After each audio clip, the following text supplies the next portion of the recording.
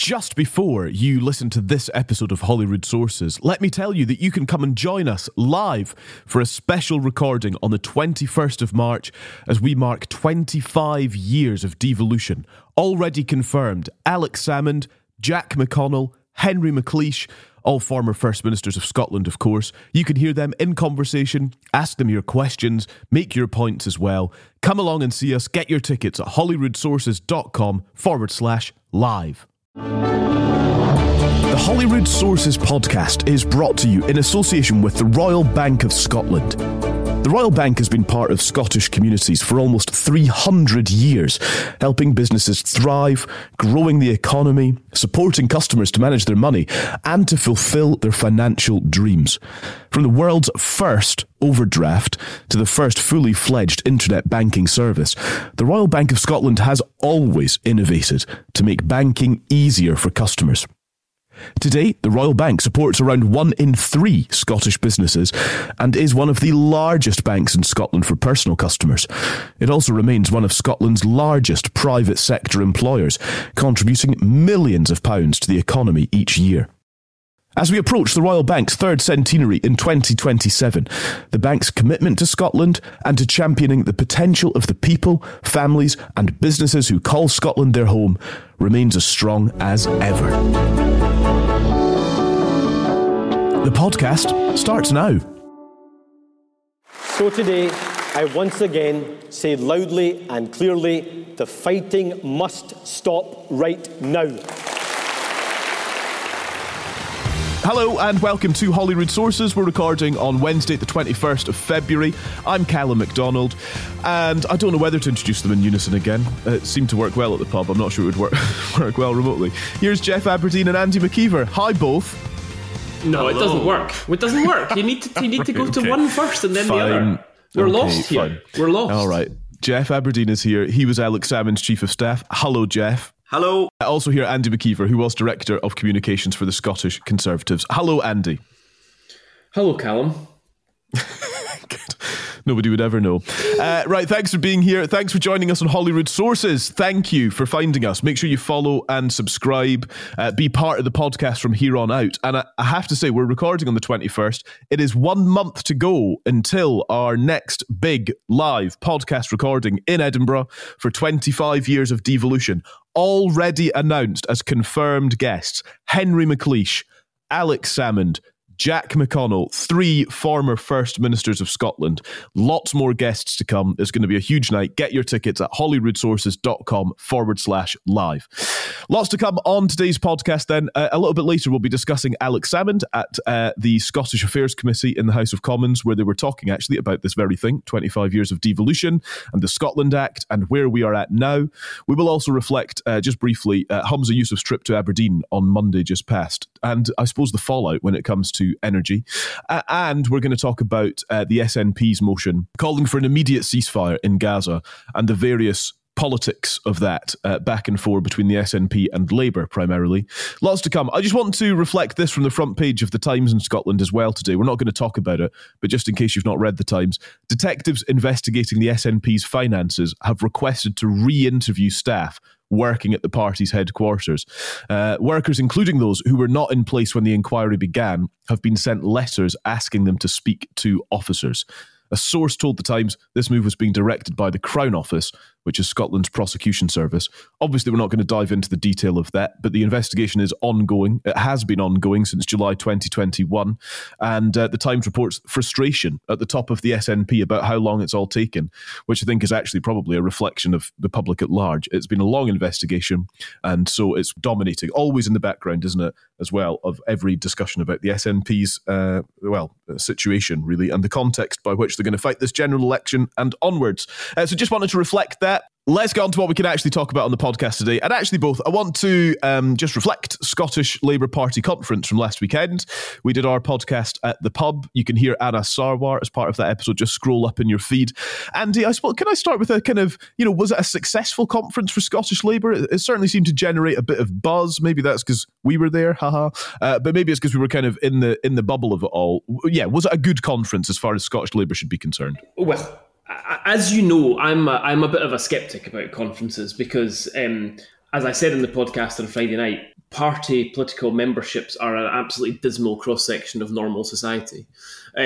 However, they are important in terms of internal momentum, and they're important in terms of morale. And I think that's probably the best way to measure conferences. And from that point of view, I think you'd have to say it was a good conference. Anas Sarwar had a real strut about him. I thought he had a real confidence about him. I thought he was carrying all the rooms he was in very, very well. People were looking to him for leadership and guidance, and I thought he did pretty well at that. It was busy commercially. It was a busy conference commercially. I mean, Jeff and I both know from the work that we do that Scottish Labour Conference was a conference that people like our clients and other organisations across the business community, they wanted to be at Labour Party conference because they think they're talking to the people who are about to take power. So from that point of view, yeah, I think it was a success. But I just would echo some of the points that I made on the Friday night podcast from Glasgow.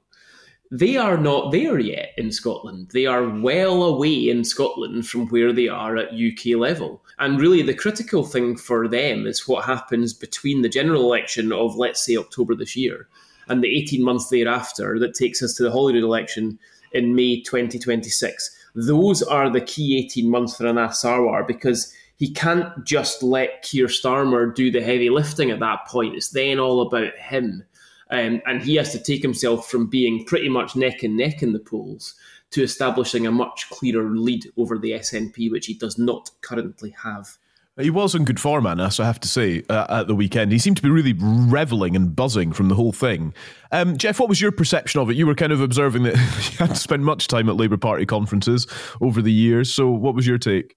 Yeah, I would echo a lot what Andy says. I think the big takeaway I have from the conference, and a bit of reflection, is this is a party in Scotland that's been hugely bruised. And let's be clear, they've been, decimated by the SNP in recent elections.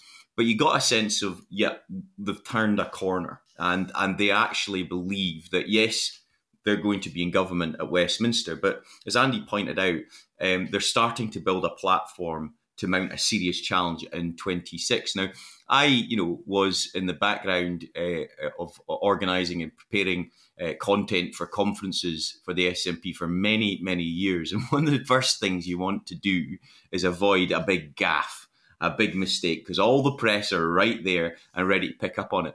And there wasn't really any mistakes. It was pretty polished in terms of its execution. So that's the first obstacle kind of overcome. The second thing is then what do you use that platform to say? And whilst there was some tricky issues in the ether that they had to respond to on energy, on this Gaza vote that's upcoming, and we'll talk about that I'm sure shortly, but I felt that they dealt with it well and came across as a party that is in a position to mount a serious challenge in Scotland. Can I just come in with one more thing on that as well, actually, which I thought was interesting, because during the 10 or 15 minutes we had with Anas during the podcast, I think one particular thing that he said was really interesting from the point of view of what happens if Labour take control north and south of the border. So Anas and I have, for many months and years, had a bit of a friendly tete-a-tete about powers for the Scottish Parliament, and my view that for Labour to really accelerate and take lots of votes from the SNP, they need to have a constitutional head-on and decide what the offer is to the Scottish people in terms of constitutional settlement. And he and I don't always directly agree on the scale of that, but he said a very interesting thing, which he just told us on Friday night, and which then made a little bit of news over the weekend after he had revealed it to us on the podcast, which is that he's going to be looking A, at extra borrowing powers for the Scottish Parliament, and B, at what he called a fresh talent initiative 2. Now, for those who are a little bit younger than me, listening to the podcast, Fresh Talent Initiative was in the Jack McConnell era, and it was effectively, I suppose for want of a better word, a bit of a carve-out from the UK immigration policy to encourage more people to come to Scotland, which Scotland desperately needs because we suffer from a massive demographic depopulation problem that is not quite as evident throughout the rest of the UK. And Anas talked about FTI too in the podcast on Friday. Don't underestimate the significance of that. That could be a very, very important policy for Scotland, depending on exactly how it plays out and whether or not it happens if Labour are in power north and south of the border. Yeah, and just on that, I mean, that I agree. I mean, look, they need policies, and they need some distinctive policies in Scotland as well to set them apart from the charge that they're simply kowtowing to their colleagues at Westminster. So if we do see some more detail and a real effort to push, a distinct immigration policy for Scotland, and that's approved by his colleagues at Westminster, that's a clear offer there. And I think that the danger, of course, for the Labour Party is all to see, given that the abandonment or the significant reduction rather of the 28 billion Green Prosperity Fund. When you take that away, there isn't much else in the policy cupboard that you can directly link to Scotland and Scotland's role in delivering it. And so I do think it's really important that they come up with that distinctive policy offer as part of the general election campaign. Yeah. I want to actually just mention that at the sort of very start of the previous podcast episode from Scottish Labour Conference was John Boothman from the Times and the Sunday Times, who does this brilliant look back for us at sort of 1997 when Tony Blair was on the surge electorally, and compares then to now and the sort of characters and people at the heart of that to now, and what Scottish Labour were able to offer then compared to what they're able to offer now. It's exactly that point, Jeff, about what are you kind of pulling out the hat here to make people go, hang on a second, this is something serious. I think John Boothman's kind of historical perspective on that was brilliant on the podcast the other day. So that's Scottish Labour. You can have a little listen. Anna Sarwar on that podcast, among many others as well. Eddie Barnes, who used to work for Gordon Brown. Still does work for Gordon Brown, is what I mean. He works at Gordon Brown's think tank. He used to work for the Scottish Conservatives, is where I'm getting confused. Sorry about that. Also, a couple of activists, journalists, all that sort of good stuff in the corner of the pub at Scottish Labour Conference. Shall we go on then, Jeff? You touched on this a moment ago, the ceasefire considerations from Scottish Labour, where they passed a motion at conference calling for an immediate ceasefire in the Middle East, in Gaza. An immediate humanitarian ceasefire is the language, recognising that for any ceasefire to be successful and sustained, it requires both sides to comply. So that was the kind of context at the weekend. The SNP prior to that had tabled a motion calling for an immediate ceasefire. That's coming to the House of Commons today. Just by way of the parliamentary ins and outs and all of this, Sir Keir Starmer's put forward an amendment calling for an immediate humanitarian ceasefire that must be observed by all sides. The government's tabled its own amendment to call for an immediate humanitarian pause and also supporting Israel's right to self-defence. So, I mean, spot the difference. It's all about the language here, isn't it really, Andy? I just wonder that the kind of accusation today is that the SNP are playing games with this and just trying to box Labour in for something that is largely considered to be, well, in the words of one reporter at the Daily Express, legislatively irrelevant. And that's kind of the overarching concern, that actually this has very little bearing on what's happening in the Middle East, but does become very political from a kind of UK Parliament point of view. I don't know if it has very little bearing. Let's not pretend we're the key player in the Middle East. Okay, the US is the key player in the Middle East, but we're probably second in line in terms of Western powers, given our history in that region, and particularly our history with Israel and the Palestinians. We are an important player there, and that the knowledge and the acceptance that we're an important player is quite an important backdrop for what is happening at the moment. It's why words matter so much. Keir Starmer is the de facto Prime Minister. If you look at the polls, he's effectively Prime Minister-elect. We have a situation where we have Joe Biden and Donald Trump vying for the US presidency. Neither of these men will give global leadership of the type that the Middle East requires. So Keir Starmer could have a very, very important job in the Middle East. And frankly, he has to be more careful with his words than anybody else in that parliament or our parliament up here at Holyrood has to be. Everybody else can afford to be a little bit looser and go a little bit further with their words than Keir Starmer can. He can't risk that. Now, the main problem with this motion, the main reason why this motion is not going to get the agreement of the front bench of the Labour Party is the term collective responsibility, because collective responsibility is a breach of international law.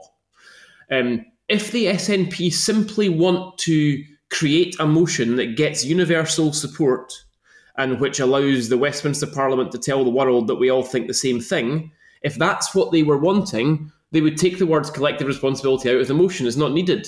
Now, I understand that Stephen Flynn thinks that there has been a breach of international law, and he may well be correct. That's absolutely fine. I'm not saying that Stephen Flynn is wrong to think that.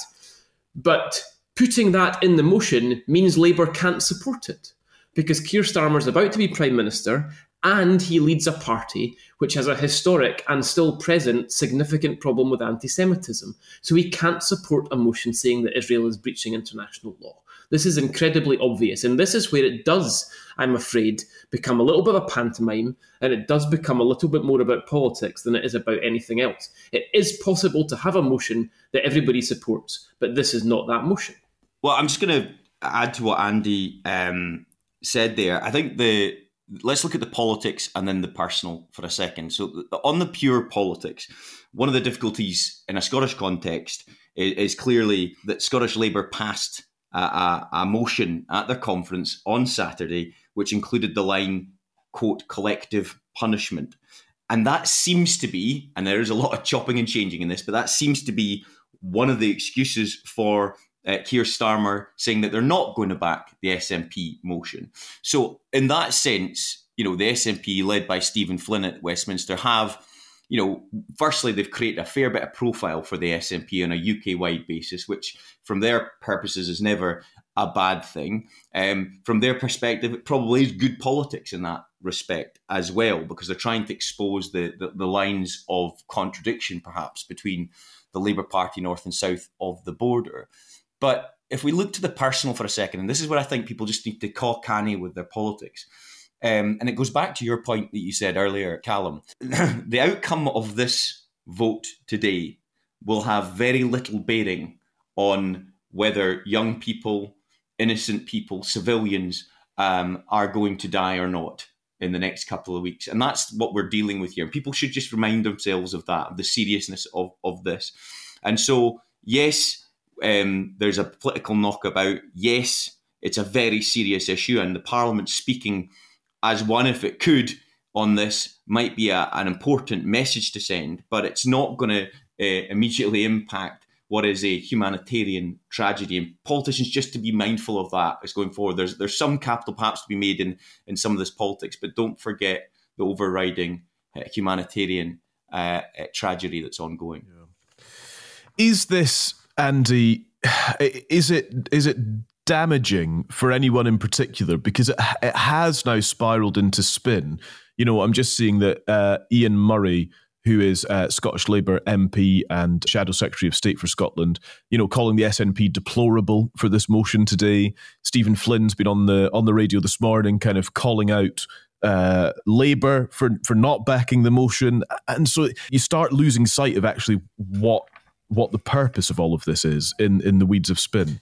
Yeah, and Jeff has outlined that very well, right? Because we are going deeper and deeper and deeper into spin and politics, and further away from what's actually happening in Gaza. And I'm afraid that's going to continue today. Look, politically, the SNP are winning this. Stephen Flynn is winning this politically because this is a problem for Labour. And the reason it's a problem, it goes right back to what I say about the benefits of being in opposition versus the benefits of being a de facto prime minister. Stephen Flynn knows that Labour can't support a motion that says collective punishment, but also we are then at a level of nuance which is already several layers below what the high-level message will be to the country on the news tonight. That we're already well below that level. So the overarching message that people will be inhaling is Keir Starmer doesn't vote for a motion on a ceasefire. So that is a problem for Labour, because we know that Labour are, as much as Keir Starmer is trying to reassure Jewish communities and maintain that relationship, he is beginning to struggle with the Muslim vote and not calling for the ceasefire. Yeah, of course, in certain seats, in certain areas, in certain urban areas, and in certain urban areas in Scotland, where he's looking to make a lot of progress in this general election, yes, this is not helpful. Is it a massive election changer by the time comes? I'm not so convinced about that. But certainly, on balance, in this acute situation in the next couple of days, this is not helpful for Labour, absolutely. And what about Scottish Labour, who are kind of in a distinctive position to Keir Starmer? In fact, Anna Sarwar said the SNP motion looked perfectly reasonable a couple of days ago. So there's an interesting distinction there, isn't there, Jeff, in that Anna Sarwar's kind of carved out this slightly different route, not for the first time either. He's been speaking about a ceasefire previously, but actually do Scottish Labour emerge relatively unscathed from all the politics that's going on? Well, that was the kind of point of my previous contribution, that there is a difference in opinion clearly from the motion that was passed last Saturday to to what Starmer's seemingly saying today. There is politics. Listen, there's politics in everything. There's a hugely important issue. But I would be very mindful if I was any of the political parties just now not to overdo it. Because if you lose sight of what's actually going on the ground in the Middle East just now, and people are losing their lives, I don't think folk look kindly on people trying to spend too much political gain on that. And let's just not lose sight of that, I think, is the point I'm making. I think fair play, it's an important issue, and it's right that it's discussed by the UK Parliament. And Stephen Flynn and the SNP have carved out, as Andy said, a position whereby they think they can make some gains, and certainly they've got the profiles to say, but just across the board, people just need to cock canny on this stuff, in my opinion. Fair. Right, still to come on the podcast today, we are going to consider Alex Salmond's appearance in front of some MPs at the House of Commons. They've been holding an inquiry on working relationships between the Scottish and UK governments as part of 25 years of devolution, really, and since the Scotland Act. So we'll look at what Alex Salmond had to say to the MPs. Stay with us, that's coming next.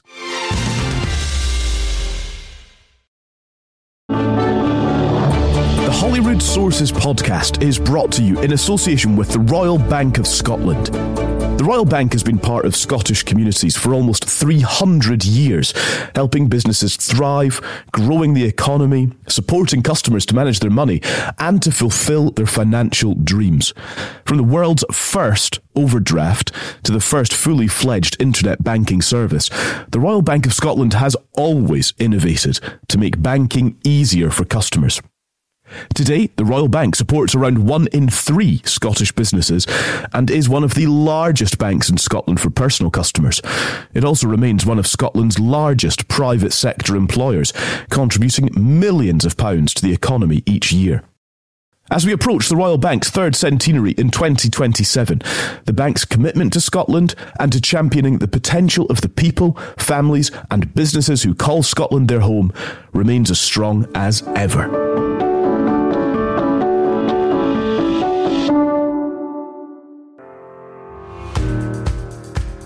This is Holyrood Sources. Thanks for being with us today. Get your tickets for 25 years of devolution. That's coming up in a month from now. You can get your tickets at holyroodsources.com/live. Right, just before we consider Alex Salmond at the House of Commons making his mark, it has to be said, on the Scottish Affairs Committee and their evidence session on the relationship between the Scottish Government and the UK Government.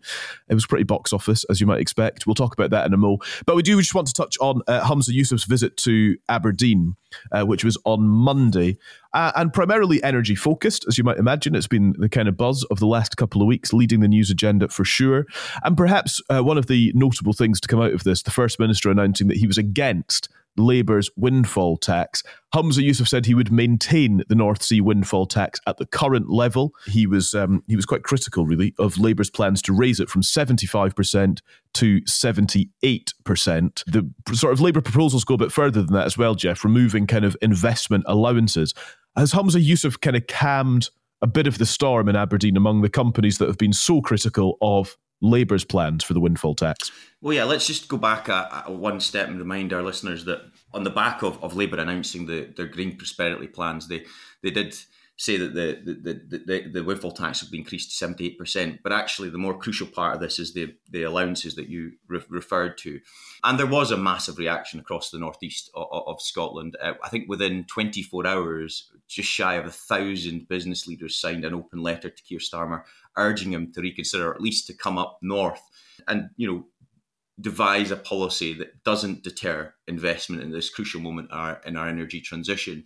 And so that was quite a reaction to that. I think that the thing that really frustrates me is that the focus is on this windfall tax.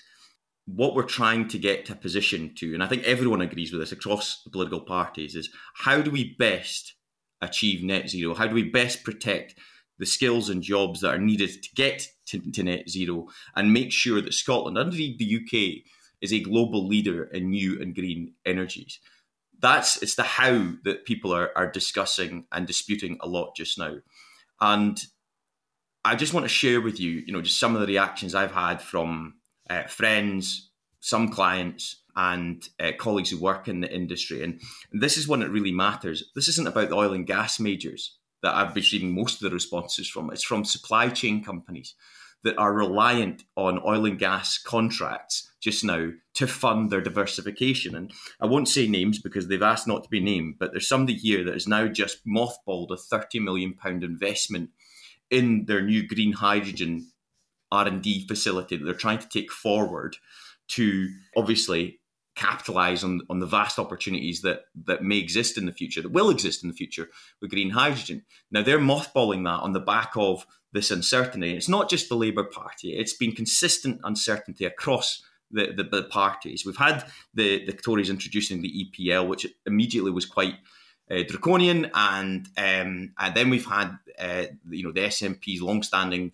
presumption against, which is largely totemic and largely tokenism, actually, because they don't have the powers over that. But words matter of our politicians in terms of investment environment. Now we've had the latest Labour intervention. What people are crawling out for across the industry is certainty. Just give us an idea of a 10-year fiscal framework that people can work to so they can make investment decisions. It will be a huge betrayal if we lose our ability to be proper global leaders in some of these new green energies because people companies are scared to invest. That's what's at stake here, and it's so important. In terms of Humza's visit, very briefly, he did oppose this additional windfall tax and said it would deter investment. I think that was welcomed to a certain degree, but there's a lot of work to be done here. And if I can make one plea, it's just try and take the sharp politics out of energy policy. We all know where we want to get to. Everyone's agreed on that. It's the how we get there, and listen to industry. Final point was one of the biggest concerns outlined by the industry was these plans were announced with no consultation with anyone in the industry. It all became a bit of a bolt out the blue in that respect. That's not the way to do business. So let's just try and get a degree of consistency and certainty into an industry that's going to be crucial for our future economic, environment and energy security going forward. Yeah, look, I mean, the politicians really pissed me off this week with all this, actually, to be quite honest with you. The difficulty is, and I feel this difficulty, it annoys me because this is actually the potential economic backbone for the country which my children and their children and their children will be living in. So it's really annoying that I'm looking at a situation where I think we're in danger of screwing it up. And I think that is should be deeply frustrating to everybody, actually. Frankly, when it comes to Labour and the SNP, you don't know what's going to come out of their mouth at the moment on these issues. And that really is the difficulty. You just don't know what they're going to say. And I think the problem that we have seen is that leaders of both these parties, I'm afraid, will go to Aberdeen one day and they will say one thing, and then they will come back to London or to Edinburgh the next day, and they'll be nobbled by the people around their cabinet tables who think a different way and who have more of an urban head on and who have less of a hydrocarbon head on, and they will then say something totally different. And there's nothing more frustrating for industry leaders than actually feeling like they've been actively lied to, and they do feel like that in the past. Now, they might not feel like that today, but they might feel like it again next week. I think what we have here, and I'll just be brief because I actually don't think it's all that complicated. We need the politicians of the main parties to agree on the basic ground rule of this transition, which is that hydrocarbons and renewables are two sides of the same coin. It's the same companies, it's the same workers, and it's the same profits that you need to actually pay for it. You can't grow renewables without the profits of hydrocarbons. So everything that gets done that diminishes those profits is a hammer blow for investment into the renewable sector. Now, I know that is a complicated message if you just want to have a go at oil companies, right? If that's the business you're in, if you want to kick Shell, then it's a complex message to give to say, actually, the profits of Shell are really important for blah-de-blah-de-blah. But that's what we pay our political leaders for. We pay them to give complex messages, to take complex decisions, and to do it properly on our behalf. What we are doing right now with a lot of the messaging that we are giving out from a high level is the equivalent of saying to somebody, you have to move house, but you have to fund that house without using the proceeds of the sale of your current house. Off you go and do it. It's the same thing, right? You can't have one without the other. And it is not that difficult to grasp. And that is why they've really annoyed me this week. Yeah. And if I may briefly just add, Andy mentioned Shell there. It's a good example. And this is, a matter of fact. Shell also successful award winners of one of the largest Scotland licenses, offshore wind licenses. So they clearly want to invest in that. And they're also behind the consortium that wants to take forward carbon capture and storage. Neither of these things are available at scale yet, won't be for some time. So how are they funded, to Andy's point? I think we all know that. And the second thing, I just want to amplify this point about the supply chain, the SMEs largely, that are the lifeblood of our energy sector. Until we get these new energies and green energies available at scale, they are largely reliant on oil and gas subcontracts just now. If they go, their funding goes. So how do they diversify and get us to net zero quicker? We just need a bit more of a sensible, pragmatic approach. I get it. It's a tough issue. And yes, when there's exorbitant profits, of course there should be additional taxation. But let's keep it within the realm so it doesn't lose that vital investment going forward. Because clearly, by definition, when the Labour Party are forced to say they can't spend their 28 billion anymore, the money's not going to come from the public sector. So it has to come from the private sector. Don't deter that investment, please. Andy, can I just ask you a quick follow-up just on the kind of messaging and all of this? Because as you say, there's a kind of nuance and it can be a bit complex to sort of, I suppose, in inverted commas, sell it. But the Labour Party are kind of going after the SNP after Humza Yousaf's comments earlier in the week and sort of saying, look, the SNP are raising taxes on, the middle classes, on their income tax, but then not on oil and gas companies, who in some cases are making BP second highest annual profit in a decade this month. £11 billion in 2023. British Gas's profits up tenfold. And so the Labour line is, you're taxing workers, but you're not taxing these massive companies that are making billions of pounds. Yeah, well, obviously it's rubbish because, when you tax these companies, workers become non-workers. And we know that's already happened. Workers then get put out of work. So the two things are not mutually exclusive. That's electioneering. That's the sort of thing you say ahead of an election because you're looking for votes from a certain demographic of people. I mean, this is politics, unfortunately, and we're going to see a lot more of this because you do see a lot more of it in election years where people say things that, frankly, they know are rubbish. But they say it because they think it will get them votes. And it's not a Labour problem. All political parties say this. That's why people are so frustrated with politics, to be quite honest with you. What we've seen this week from Labour and the SNP is a beautiful example of why the population are so sick and tired of politicians because they all speak with forked tongue. There we are. Right, a couple more things we want to get through. We're on our way to talk about Alex Salmond, but just on the way to that, shall we talk about BBC Scotland and its plans to scrap its hour-long TV news programme, The Nine? It was launched 5 years ago.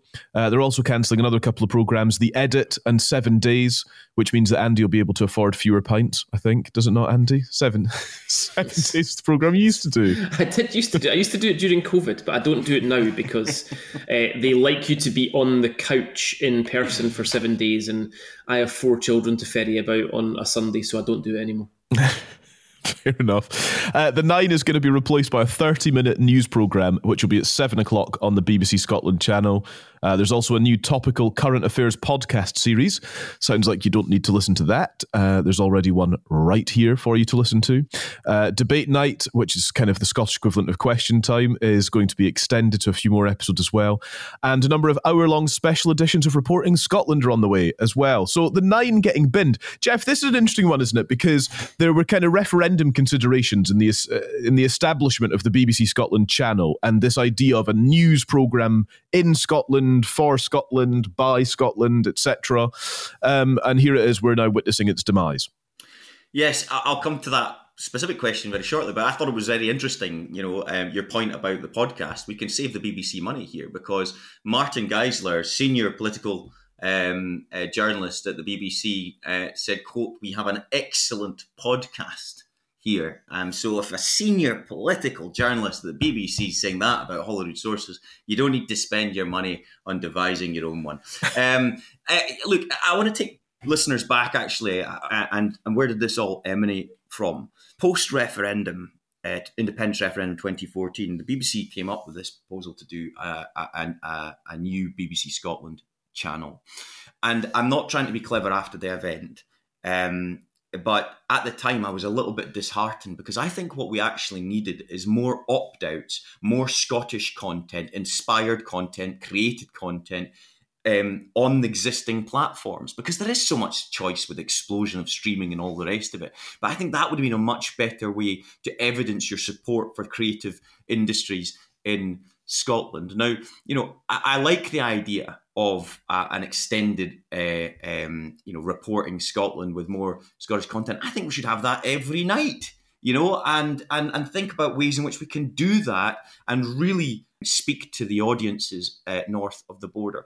On the particular announcement, I just want to say a few things. There's a lot of stuff on social media which I think is totally unfortunate. It was all rubbish and anyway, and you're getting folk from across the political divide saying that. I mean, there are some people supporting it as well. I actually thought there's some really good programming there, and good people on it, and an attempt to do things differently. But there's just so much choice that it's very hard to expect people at 9 o'clock every night to tune into a current affairs programme after there's been, 2 or 3 hours of news programmes on other channels, and when folk are sitting down to watch their Netflix or indeed their chosen film that evening. So again, let's try and think about ways in which we can improve the Scottish content on and opt-outs on existing platforms, as opposed to trying to create new ones, would be my view on this situation. And it is a sad story. And remember, there's people involved in these programmes as well that will be pretty disappointed in terms of their own careers and thinking about what it means for them. And let's hope that those people stay in Scotland and have an opportunity to grow their careers.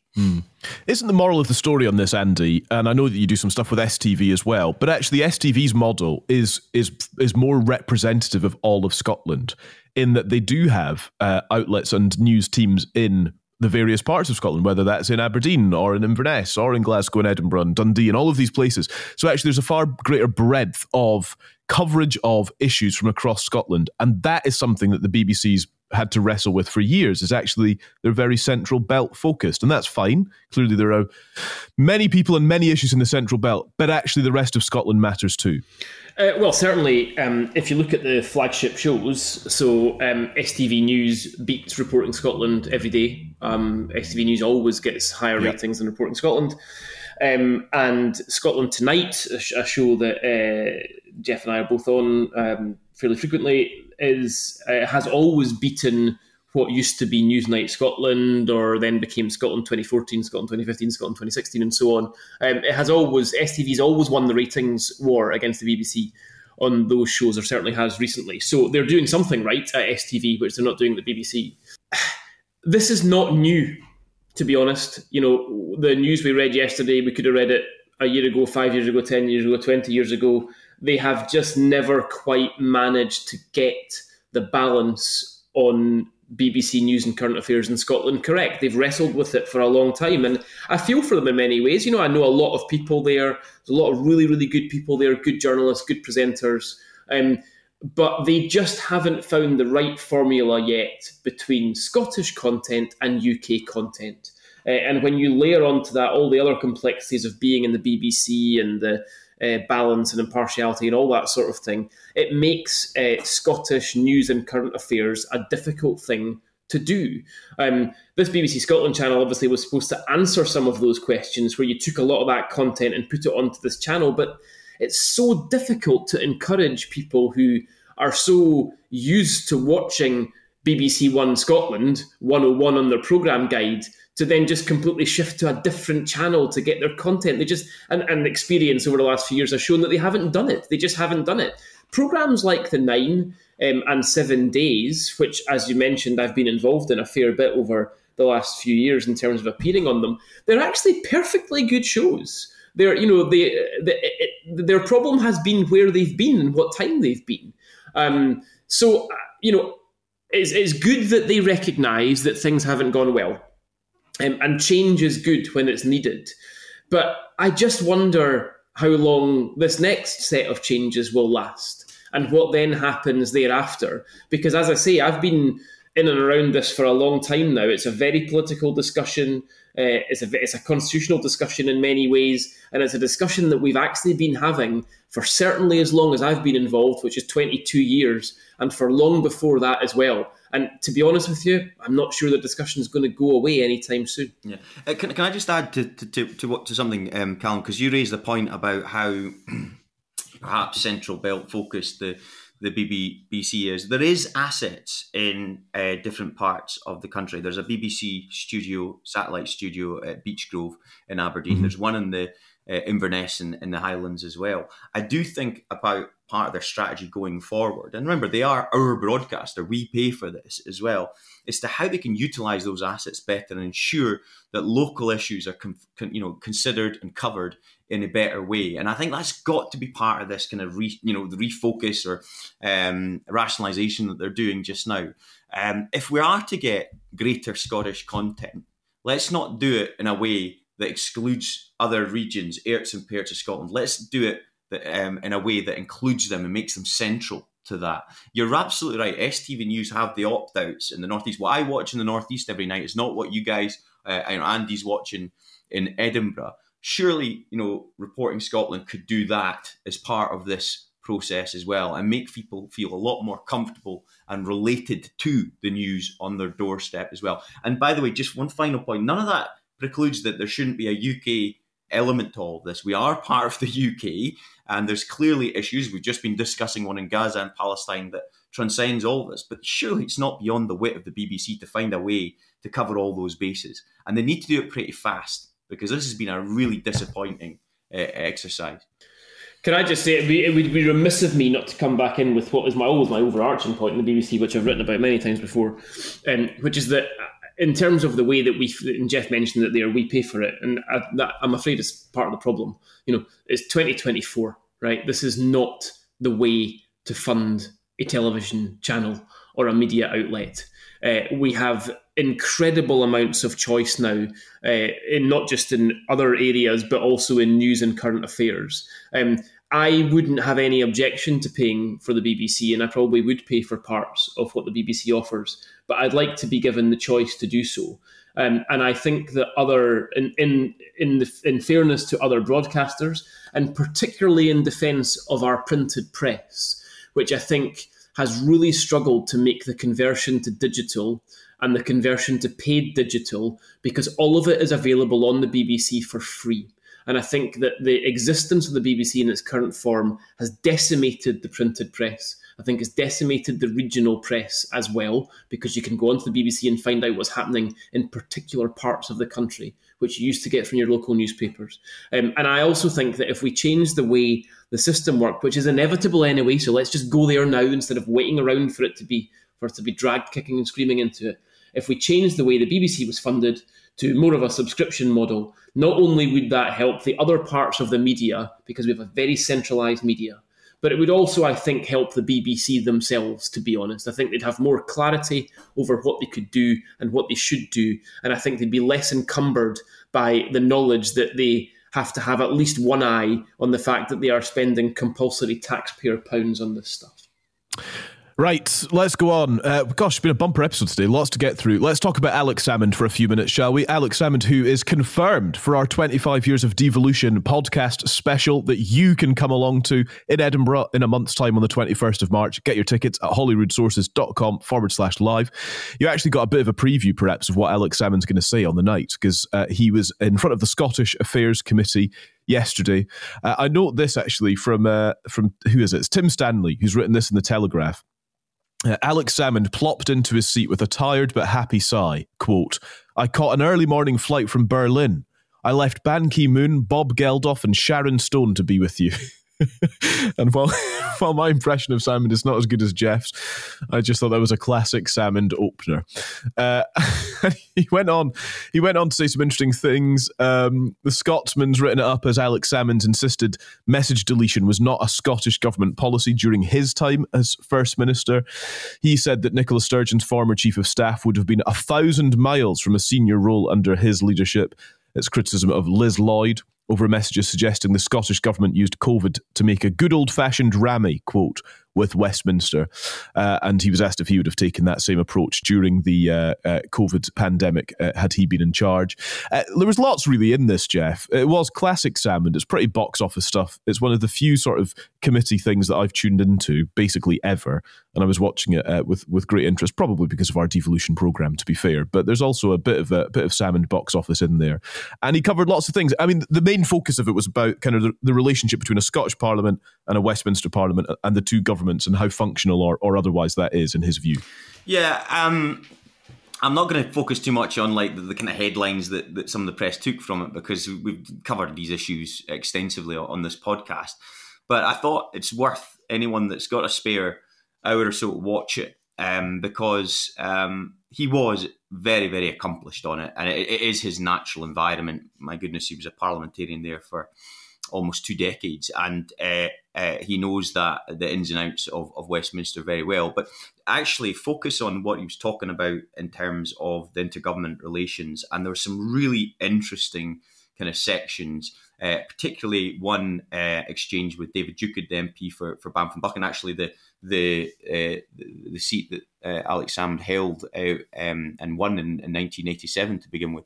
And it really talked to what he thought was the 3 phases of devolution. There was the immediate kind of Labour years after the first parliamentary elections. Then there's the second phase of the 2007 to the 2014, and then what's happened since. And it was actually really, really interesting. Now, people might be thinking, he would say that he used to work with them. I don't think I can ever be accused of not being critical of my old boss, but I do think it's fair to pay him some credit where it's due. I thought it was a really, really interesting, insightful session, and there was some combative stuff, but on the whole, it was actually just very interesting to understand of how things worked, particularly between the Labour Party when they were in government at Holyrood and the Labour Party at Westminster when they were in government under Tony Blair and then latterly Gordon Brown, how that changed when those two transitioned, and then the reinstatement of the joint ministerial committees, which I think is quite interesting. I remember it really well being in government. All that said, you know what? I kind of came away from watching it and going, he hasn't half wasted it, in terms of what's happened since. And I felt really quite a wee bit sad, because I think he's still got a lot to offer public life, probably not in my view is in frontline politics, but that kind of experience, wisdom, insight is at a premium now, given the changes that have gone in terms of personnel at both parliaments. And it is a bit of a shame as a former SNP advisor that the SNP can't really draw down that from that experience, given obvious ongoings. But there we are. But very insightful and interesting. And lots more of that to come, I think, at our event in a few weeks' time. Andy, what do you think about his appearance yesterday and the considerations from it? Yeah, I agree with Jeff. Actually, I thought one of the most interesting bits, and it really made me think. I hadn't really thought about this much recently, but the interchange with David Duguid, which, firstly, by the way, we've talked a bit, and I've had a right moan at politicians during this podcast. I've just realised, thinking about what I've been saying in the last half an hour. But Alex Salmond and David Duguid had a really good interchange yesterday. It was very helpful. It was very informative. It was very cordial. It actually showed politics the way that it often does work and should work, rather than the way that it shouldn't. But the interesting thing to come out of that, I think, was how Alex Salmond, and I'm sure he will be in touch if I'm paraphrasing him incorrectly, but what he basically said was that intergovernment relations were better when there were different parties in control in Edinburgh and London. Because when Labour were controlling both parliaments, the mechanisms were far too informal, far too much nods and winks, and not enough formal intergovernmental relations. And he noted that actually only when he came to power were the intergovernmental relations formalised and began to work a lot better, because the parties were not the same. And the reason, as you will gather, that made me kind of prick up my ears and take notice a little bit is that if the polling is to be believed, we have a reasonable chance in the next 2 years of having Labour in control north and south of the border. And the absolute presumption all the time is that will make things like what we've talked about earlier, energy, a grey area between devolved and reserved areas, that'll make that work better, won't it? Because both parties will be the same, and that'll make all that easier. But what Salmond said yesterday made me think, actually, will it though?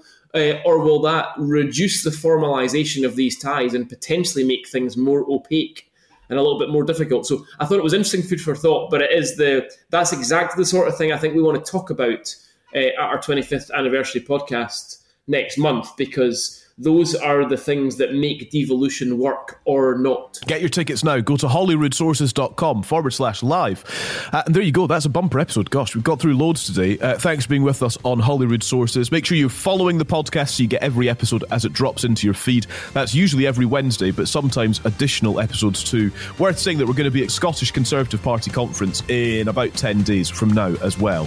And we'll be recording our usual party conference special in the corner of a bar somewhere. That's where to find us. So we'll do that as well for you. Go and get your tickets, holyroodsources.com/live, so we can see you at our 25 years of devolution event, and we'll talk to you next week.